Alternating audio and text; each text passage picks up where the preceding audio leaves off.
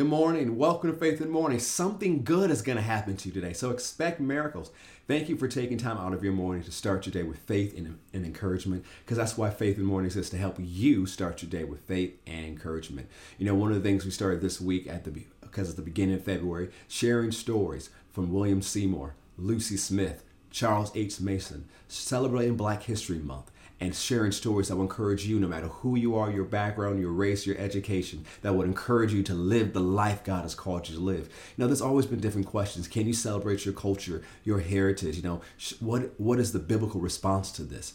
And a year ago, I ministered a message along these lines that I want to share with you today. Now, if you're watching the video portion, you know a little bit, notice a difference. I look a lot different today than I did 1 year ago. I actually lost 40 pounds in 10 months. And I'm looking forward to sharing with you next week my journey, how I lost the 40 pounds in 10 months, and some principles I learned from that if you have any weight loss goals or fitness goals that you want to achieve this year, I believe those same things that I did can help you. Because people have asked me, what program did you use? How did you do that? I look forward to sharing that with you next week on Faith in the Morning. But today, I want to share a message that I've ministered called Take and Hold the High Ground. The whole series is available on our Faith Plus app. But I believe as you listen to this, you'll understand who God made you to be. You'll be able to celebrate who God made you to be. And you'll yield who God made you to be to the Holy Spirit so He can use you to make a difference. Just like we saw in the lives of William Seymour, Charles H. Mason, and Lucy Smith.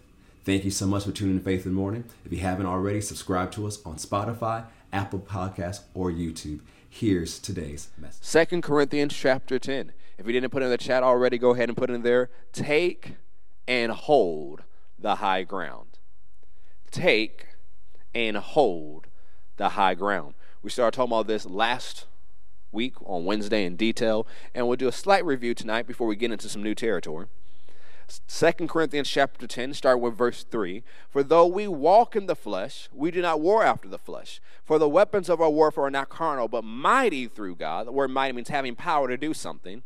To the pulling down or the demolition, the tearing down of strongholds, casting down imaginations, and every high thing that exalts itself against the knowledge of God, and bringing into captivity every thought to the obedience of Christ. So every weapon we have from God is mighty. Every weapon we have from God has power to do something, has power to pull down and cast down or demolish strongholds. Now, strongholds, as we covered, is defined as a castle, a fortress. That word also means anything on which one relies. A castle, a fortress, it's anything on which one relies. We covered how there was an advisor to a Roman emperor in the 1st century AD that would use this word here in the Greek for stronghold to describe an argument someone could not overcome. Seneca, the advisor, would use this word to describe an argument. In verse 5, when it says casting out imaginations, this word imagination means reasoning or thought. Casting down imagination in every high thing. The word high thing means an elevated place or an elevated structure. So a stronghold in your mind can be a mentality, a philosophy, or even an identity.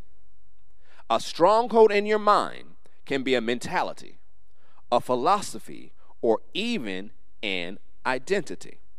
It may be an argument for a set course of actions. It is a mental process or philosophy on which the person relies, depends on, trusts in, and has confidence in. Knowing this, we can say there are godly strongholds and ungodly strongholds. We can say there are godly strongholds and ungodly strongholds. And I shared this quote I heard from Mac Hammond. He said, your success in this life will depend on the strongholds you build for yourself and occupy. Your success in this life will depend on the strongholds you build for yourself and occupy. And remember, we said a stronghold in your mind can be a mentality, a philosophy, or even an identity. So an identity can be a stronghold. So how do you identify yourself? Because the way you identify yourself, what you cling to concerning your identity, can either be a godly stronghold or an ungodly stronghold. Go with me to Numbers 13, where we left off last week. Numbers chapter 13. Numbers chapter 13. Is your identity a godly stronghold or an ungodly stronghold? Numbers chapter 13. We're still talking about taking and holding the high ground. And we said if you want to take and hold the high ground, you must take and hold the high ground of your mind, which includes tearing down ungodly strongholds and building up godly strongholds and occupying those godly strongholds. Numbers chapter 13. We'll look at verse 26.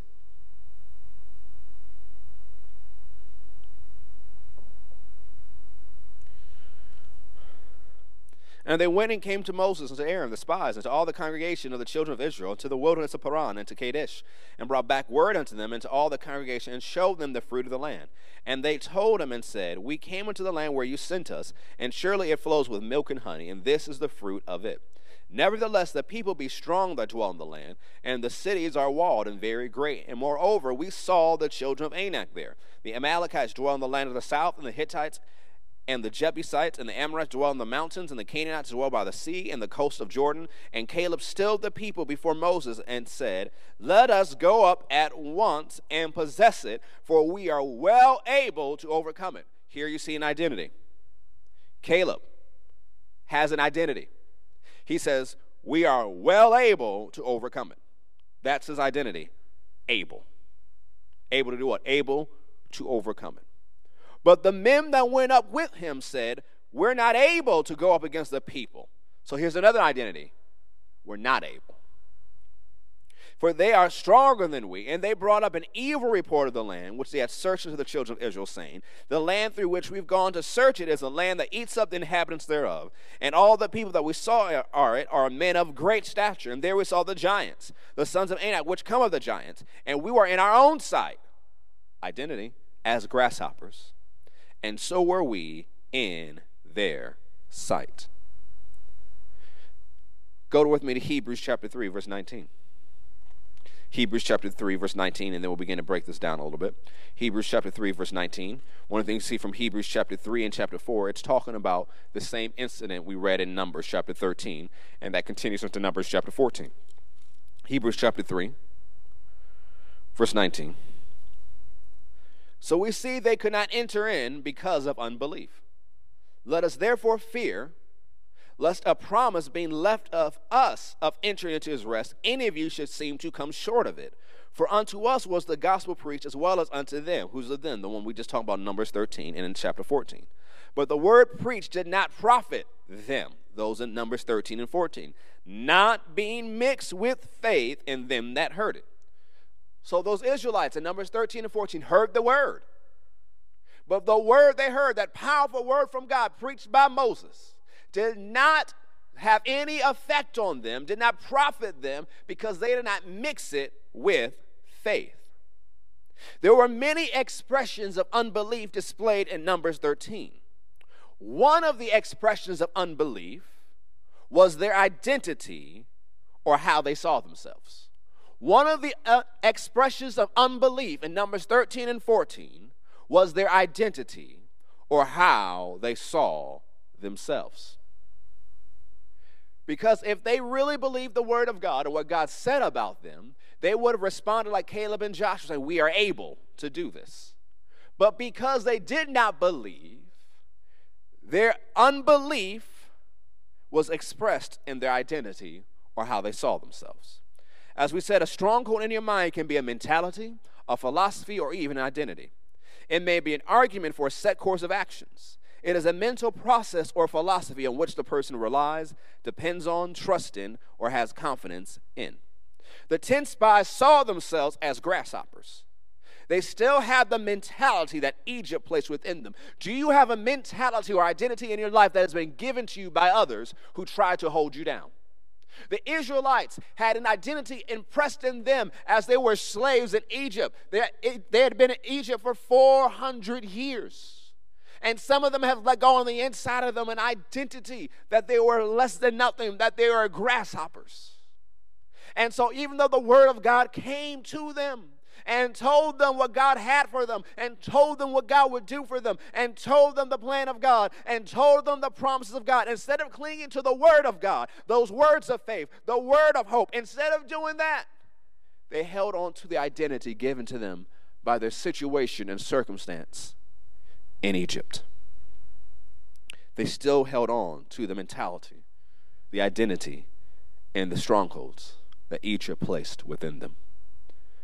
When we come to Christ and believe his word, we must make sure that our identity aligns with his word. You know, it tells us in the scriptures that one of the things we can learn from the Israelites and people in the Old Testament, there are examples and examples. We can learn what to do and what not to do. And here we can learn a lesson about identity. When we come to Christ and believe his word, we must make sure that our identity aligns with his word. I'll say it one more time. When we come to Christ and believe his word, we must make sure that our identity aligns with his word. Our identity can either be a godly stronghold or an ungodly stronghold. Our identity can either be a godly stronghold or an ungodly stronghold. So let's define identity. Here's the definition of identity I found.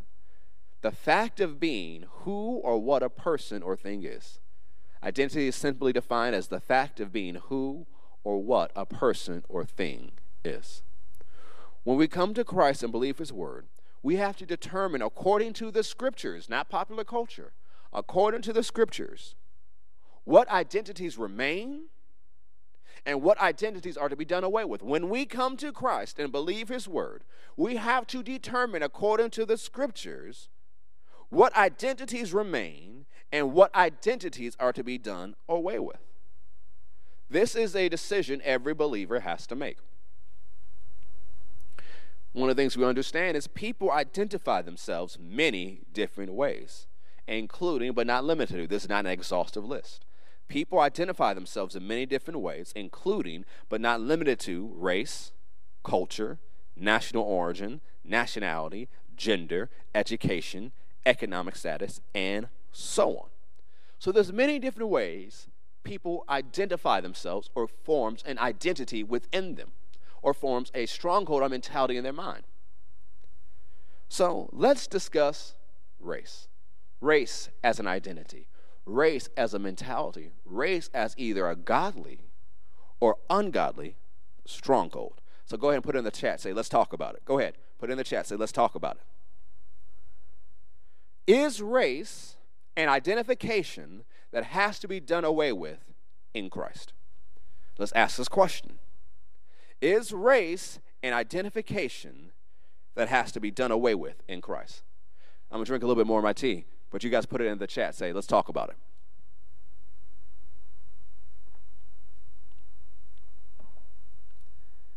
Is race an identification that has to be done away with in Christ?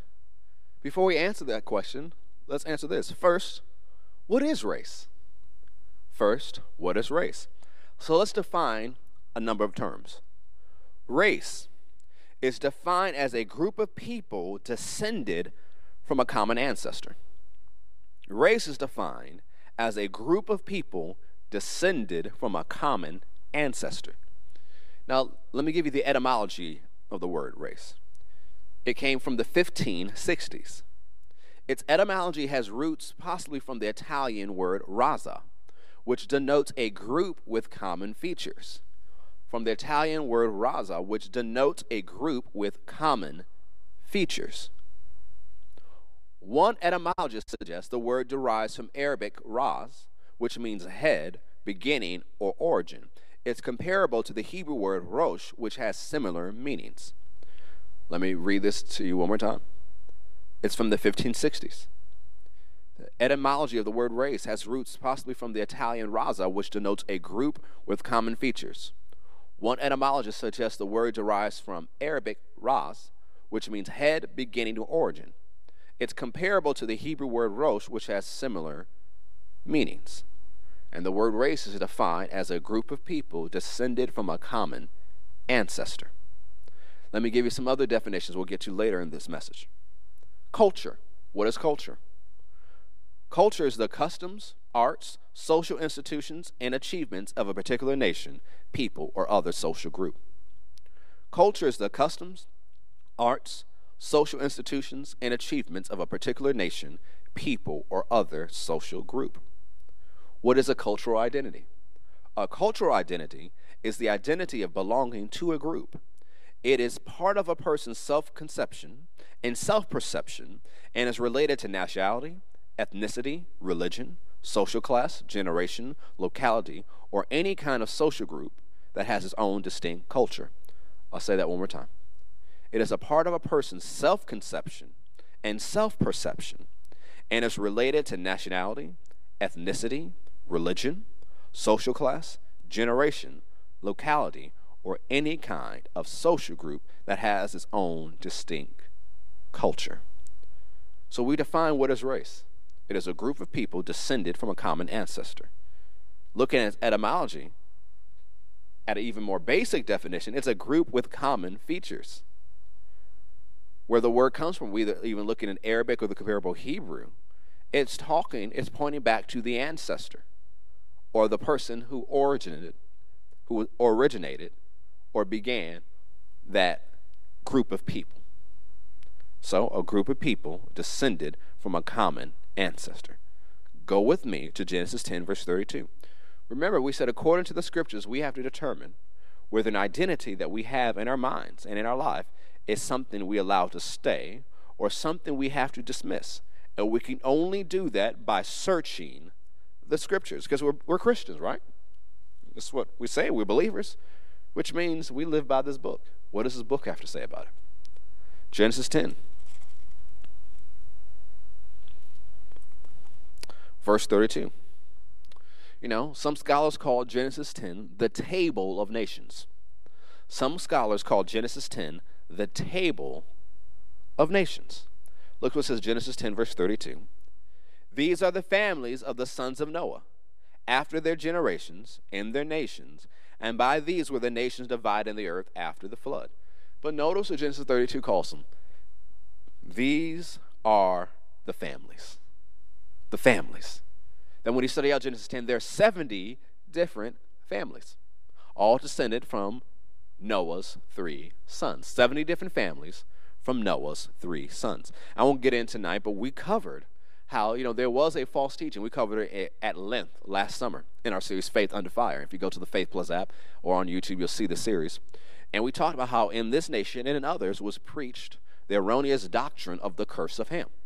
That when you study it out, there's reasons why they preached it. To enforce the Confederacy and slavery and a whole bunch of other things. And we talked about how ungodly that was and sinful. We dealt with that at length, and I'm not getting into that at length tonight, but I encourage you to go look at the Faith Plus app. We talked about how the curse of Ham, God didn't curse Ham. When you read chapter 10, God did not curse Ham. When you look at it, the only person who was cursed was Canaan, and God didn't pronounce the curse, Noah did. So when you look at that chapter, God did not curse anybody. So to imply that one race is less than the other because God cursed that race is unscriptural, and it has no root in the Bible. Remember, a race is a group of people descended from a common ancestor, and God did not curse those who came from Ham. God did not curse those who came from Shem, and God did not curse those who came from Japheth. God did not curse Noah and his 3 sons. Quite the contrary, Genesis 9:1, when they left the ark, God blessed Noah. God blessed Shem. God blessed Japheth. God blessed Ham. He did not curse them. He blessed them. And now we see in Genesis 10:32, these are the families of the sons of Noah. Now, when you get into chapter 11, we know the Tower of Babel, the story of Babel, what happened, the Tower of Babel, and all the things, and when the languages were changed and people began to fill the earth according to the commandment of God. Go to Genesis chapter 12, verse 1, and now we're going to see the next time this word family is used. Now the Lord has said unto Abram, Get thee out of your country, and from your kindred, and from your father's house, unto a land I will show you, and I will make of you a great nation, and I will bless you, and make your name great, and you shall be a blessing. And I will bless them that bless thee, and curse him that curseth thee, and in you shall all families of the earth be blessed. So notice something we see here. That Genesis 9, when Noah and his sons got off the boat, God blessed Noah and his 3 sons, which means every group of people that would descend from them, what did God want to happen? Blessing. And then we see it reiterated in Genesis 12:3. In you shall all families, what families are you talking about? Those 70 families in Genesis 10. All families of the earth be blessed. So all those different groups of people, those families would produce. It is the will of God for them all to know the blessing of God. That's what God wants. That's what God wanted to happen. It doesn't matter their ancestor. God wants to bless them. Go to Galatians chapter 3. Galatians chapter 3. We're still talking about taking and holding the high ground. We're building the high ground of our minds. And we ask the question, since strongholds, godly or ungodly, can be identities, is race an identification that has to be done away with in Christ? Go with me to Galatians chapter 3. Galatians chapter 3.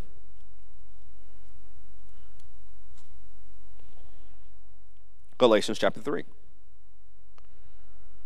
Verse 27, For as many of you has been baptized into Christ, have put on Christ. There is neither Jew nor Greek. There is neither bond nor free. There is neither male nor female. For you are all one in Christ Jesus. And if you be Christ, then you are Abraham's seed and heirs according to the promise.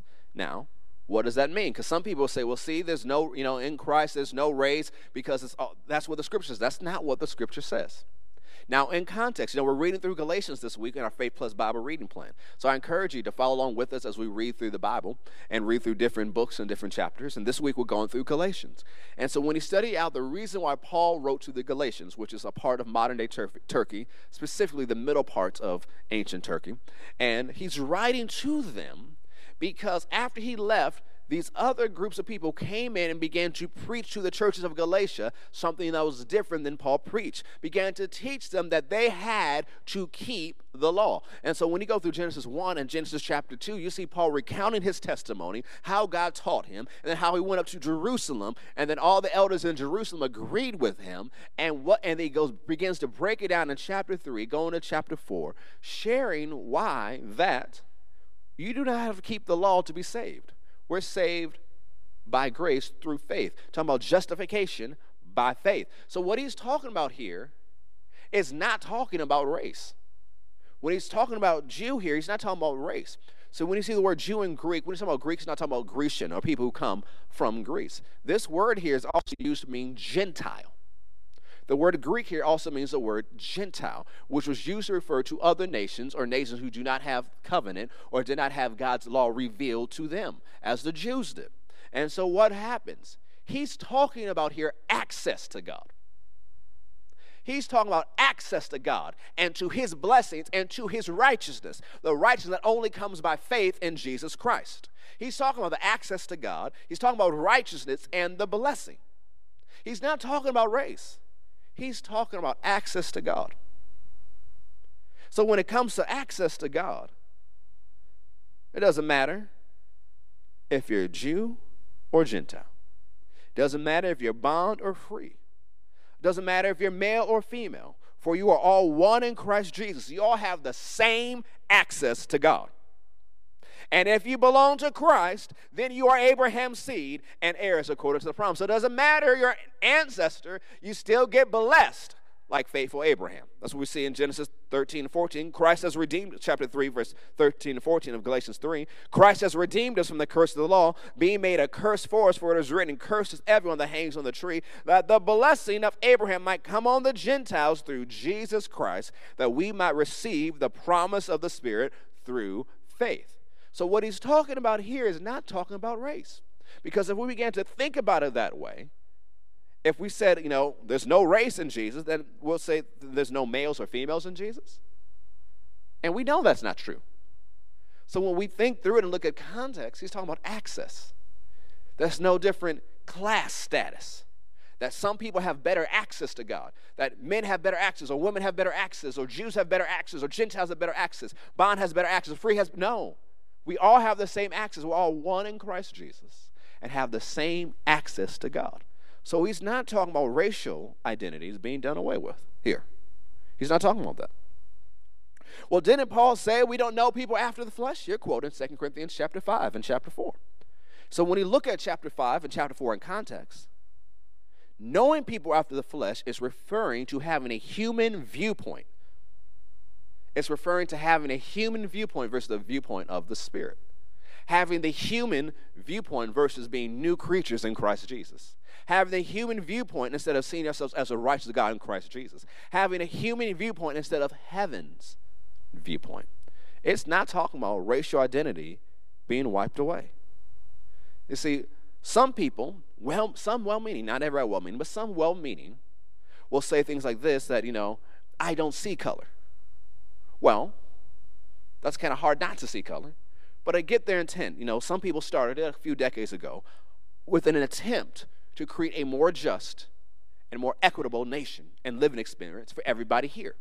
It was well-meaning, and they tried, but it's not God's best. That God doesn't mind you seeing color. What do you mean? God made the colors. Do you think about that? Diversity was God's idea. The different colors people are is God's idea. You see, we are spirits. We have souls, which are mind and will and emotions, and we live in our physical body. And all of our physical bodies are painted in different colors. And that is one of the common features that we can talk about when we look at the definition of race and we look at the etymology. Common features. And so people usually cite on color and different other physical attributes. And where did those physical attributes and colors come from? God. It was his idea. So that means every shade, every color is beautiful to God. From the lightest to the darkest, it's beautiful to God. It's his idea. So when you come to Christ and believe his word, your color does not disappear. The blood of Jesus washed away your sin. It did not wash your skin. Why? God thinks your skin color is beautiful. It's part of your identity. It's not the major part of your identity. It's part of it. And God thinks it's beautiful. I'm going to say it again. God thinks whatever color you are is beautiful. Maybe we should actually believe that song we teach in Kids World and we sing to children, red and yellow, black and white, they're all precious in his sight. It really is. Those colors is beautiful to him. It's precious. So if it's precious and beautiful to him, why would that disappear when we come to Christ and believe his word? It wouldn't. And you would think that if it didn't disappear on earth, well, when we get to heaven, it's going to disappear. Are you sure about that? Go to Revelation chapter 5, verse 9. Revelation chapter 5, verse 9.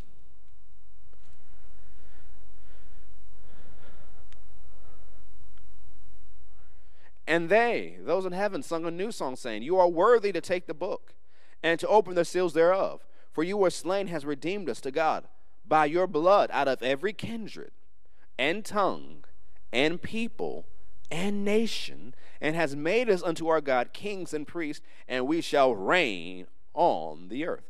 One of the things you see here in the book of Revelation and throughout, an emphasis of every nation, tribe, and tongue. We even used to sing a song here, every nation, power, and tongue will bow down to your name. One of the beautiful, there's many beautiful things in heaven. One of the beautiful things in heaven is you see around the throne the representation of all the different colors and cultures and tribes and nations of the earth, all washed in the blood of the Lamb, all worshiping the Heavenly Father. And so the book of Revelation makes the point to show the wonderful diversity of heaven.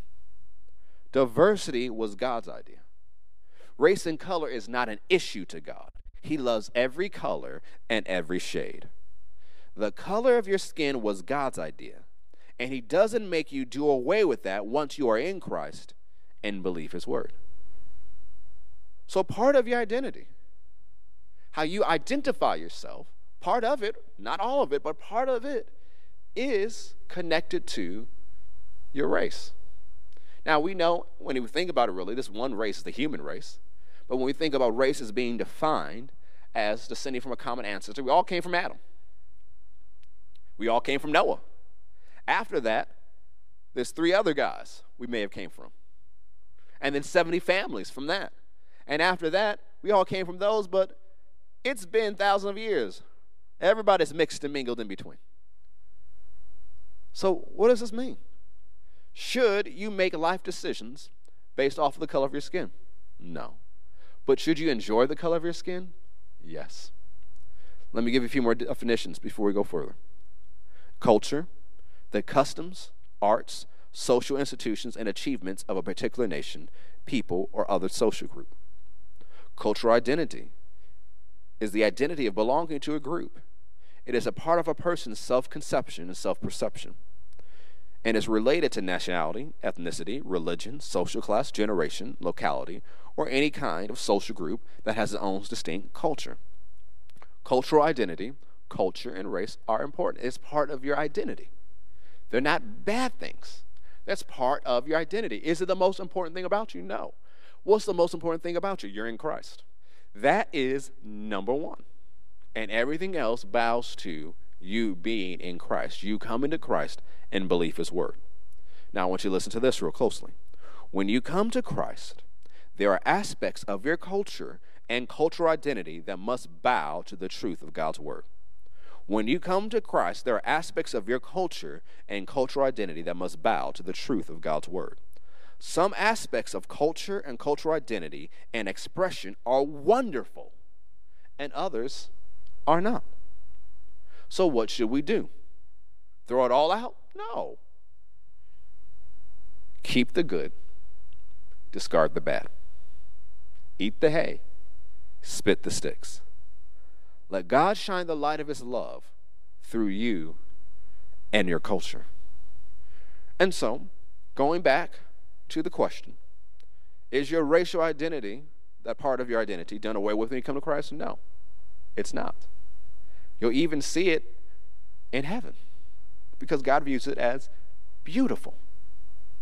Now, is it the biggest thing of your life? No. But is it part of your life? Yes. And it's a beautiful part. You should not be ashamed because of the color of your skin, because God sees it as beautiful. You should be able to celebrate the beautiful color that you are. Not saying that you're better than someone because of the color of your skin, but enjoying the color of your skin because you know God made you that way. That God loved you so much, he made you whatever color you are. The color of your skin is an expression of God's creative flair, design, and his love for you. It's a good thing about you. It's a wonderful thing about you.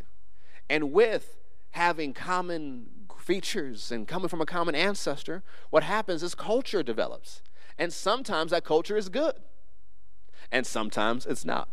Sometimes that culture has scriptural backing or scriptural allowances. And other times that part of that culture is developed by the sinfulness of man.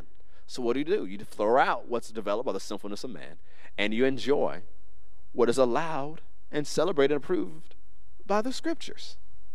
And so, enjoy how God made you. Enjoy the beautiful color of your skin. Don't compare your skin color to anybody else. Enjoy your color, the color that God made you. The beautiful display of his artistry in this earth. One of the ways, yes, we talk about the stars in heaven, the beautiful flowers that are upon the earth, the beautiful colors that are in the world, but also the beautiful color that your skin is. And so when we're talking about building a godly stronghold versus an ungodly stronghold, a godly stronghold is knowing that God made all races. He views all races as beautiful.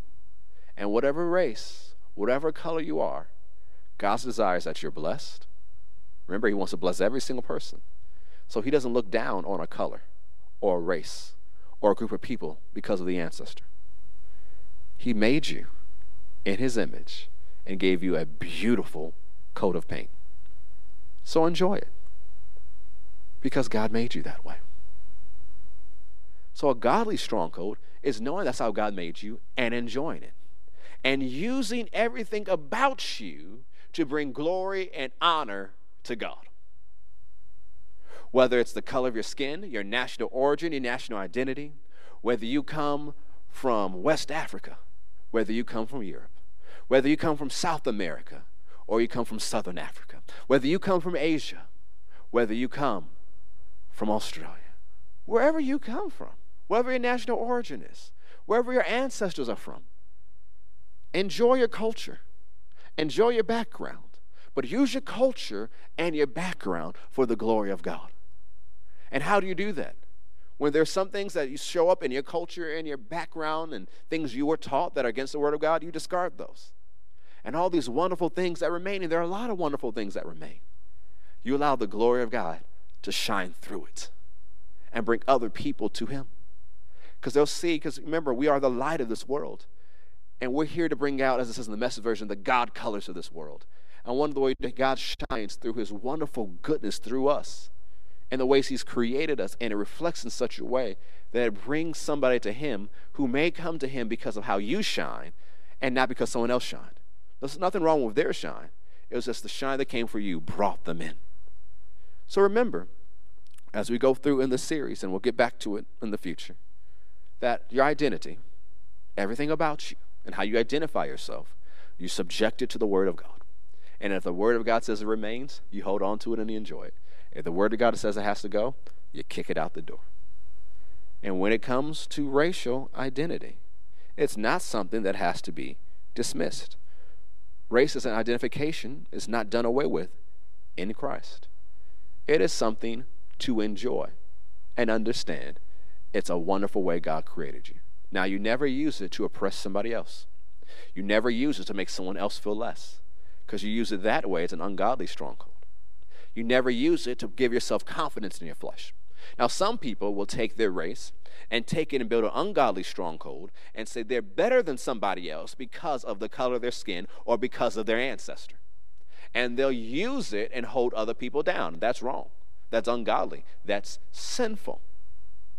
But what do? You use what God has created you to do and created you to be, and you use it to help other people and bring them up.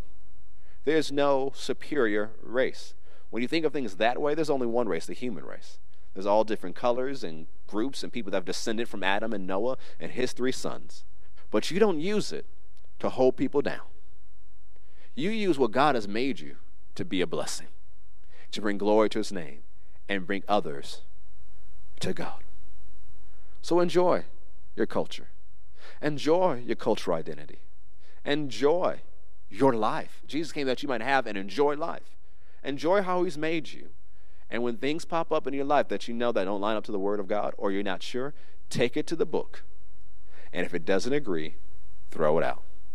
And line yourself up with the Word of God. We're talking about how to build godly strongholds and tear down ungodly strongholds. So a godly stronghold concerning your identity that's allowed to remain is your racial identity, because it's not done away with in Christ. All it is part of your culture and the beautiful color of paint that God made you and wonderful things that come along with it. So enjoy those wonderful things.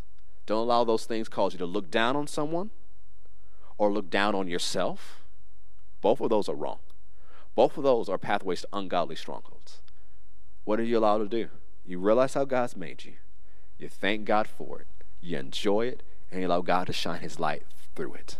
Where you're talking about building identities out of godly strongholds. And there's other identities we have to build and see ourselves through.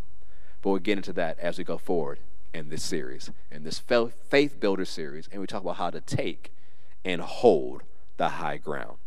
And if we want to take and hold the high ground, we must build the high ground or the godly strongholds of our mind.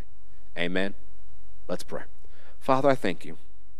We covered a number of things today. I presented it, Father, as I knew how to do it. So, Father, I pray that you'll build on it, share more with us concerning it. and help us build the godly strongholds of our mind. And that we, having a healthy stronghold, a godly stronghold concerning race, can be involved in reconciliation and standing against racism and standing against bigotry, but being ministers of reconciliation, bringing healing to this nation and presenting the truth of your word concerning race and racial reconciliation. We can only do it with your wisdom and your grace, so we ask for and receive both, and we thank you for it. In Jesus' name, amen and amen and amen. You see, we have to know things like this so we can make a difference in times like these, in times where tensions are high, in so many different arenas, political, racial, economic. The church has to present the answer. And the answer is, we are all made in the image of God. The beautiful image of God. Let's enjoy it. Let's not look down on others. Let's understand that we're here to shine his light and bring others to him. Amen. Thank you so much for tuning in today. Go ahead and share this with others so they can be encouraged. If you haven't already, subscribe to us on Apple Podcasts or Spotify. Have a great day. Know something good is going to happen to you today, so expect miracles. God bless.